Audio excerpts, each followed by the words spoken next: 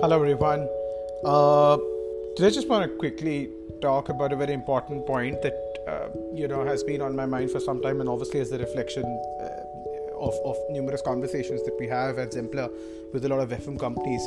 Now, today we bring a special focus to those companies who are sort of late in starting their innovation strategy or digital transformation around hard services, engineering, operations, and maintenance. And one of the points is how can they sort of de-risk their innovation strategy, because at the end of the day, there is a certain element of risk that is involved, which would be, you may end up investing a lot of effort, time, and money, and at the same point in time, you may not sort of get the outcomes that you're expecting. Now, some of those could be that you're still staying behind the curve even after investing in your innovation strategy and implementing it, or perhaps you could be spending too much time, so that you essentially don't get any differentiation. And it could be a combination of both, and certainly there's huge cost element that is important. Now, without a shadow of a doubt, starting out is fundamentally important. That is something that most FM companies would need to do.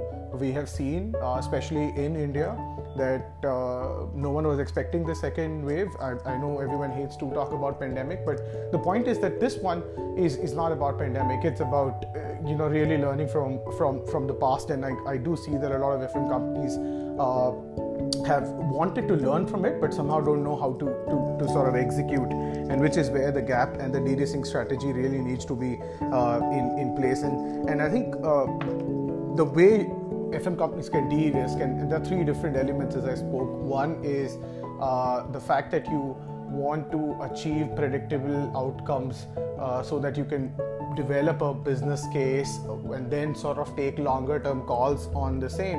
And that has to happen fast. You cannot spend a lot of time, and at the same point in time, you cannot have a situation where you continue to sort of figure out who are you going to work with, how long you're going to sort of persist with a partner. If a partner has got you to a certain distance, it's highly encouraging that you continue developing, because to be very fair, there is no ready product for FM companies in the market which does asset performance management, looks at their work process, automates everything from the business perspective.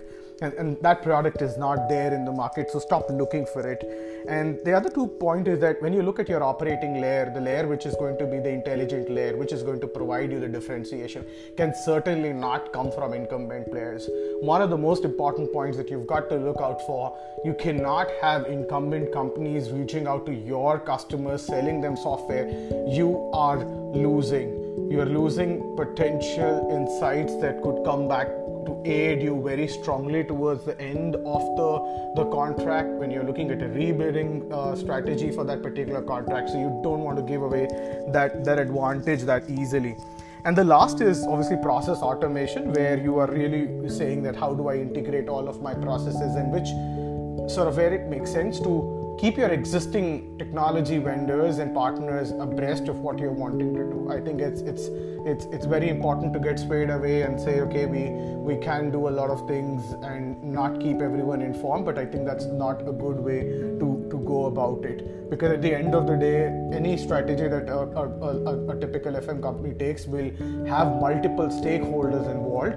Yes, there would be some companies which are large, there will be startups, there will be internal stakeholders, there will be customers, so you'll have different stakeholders.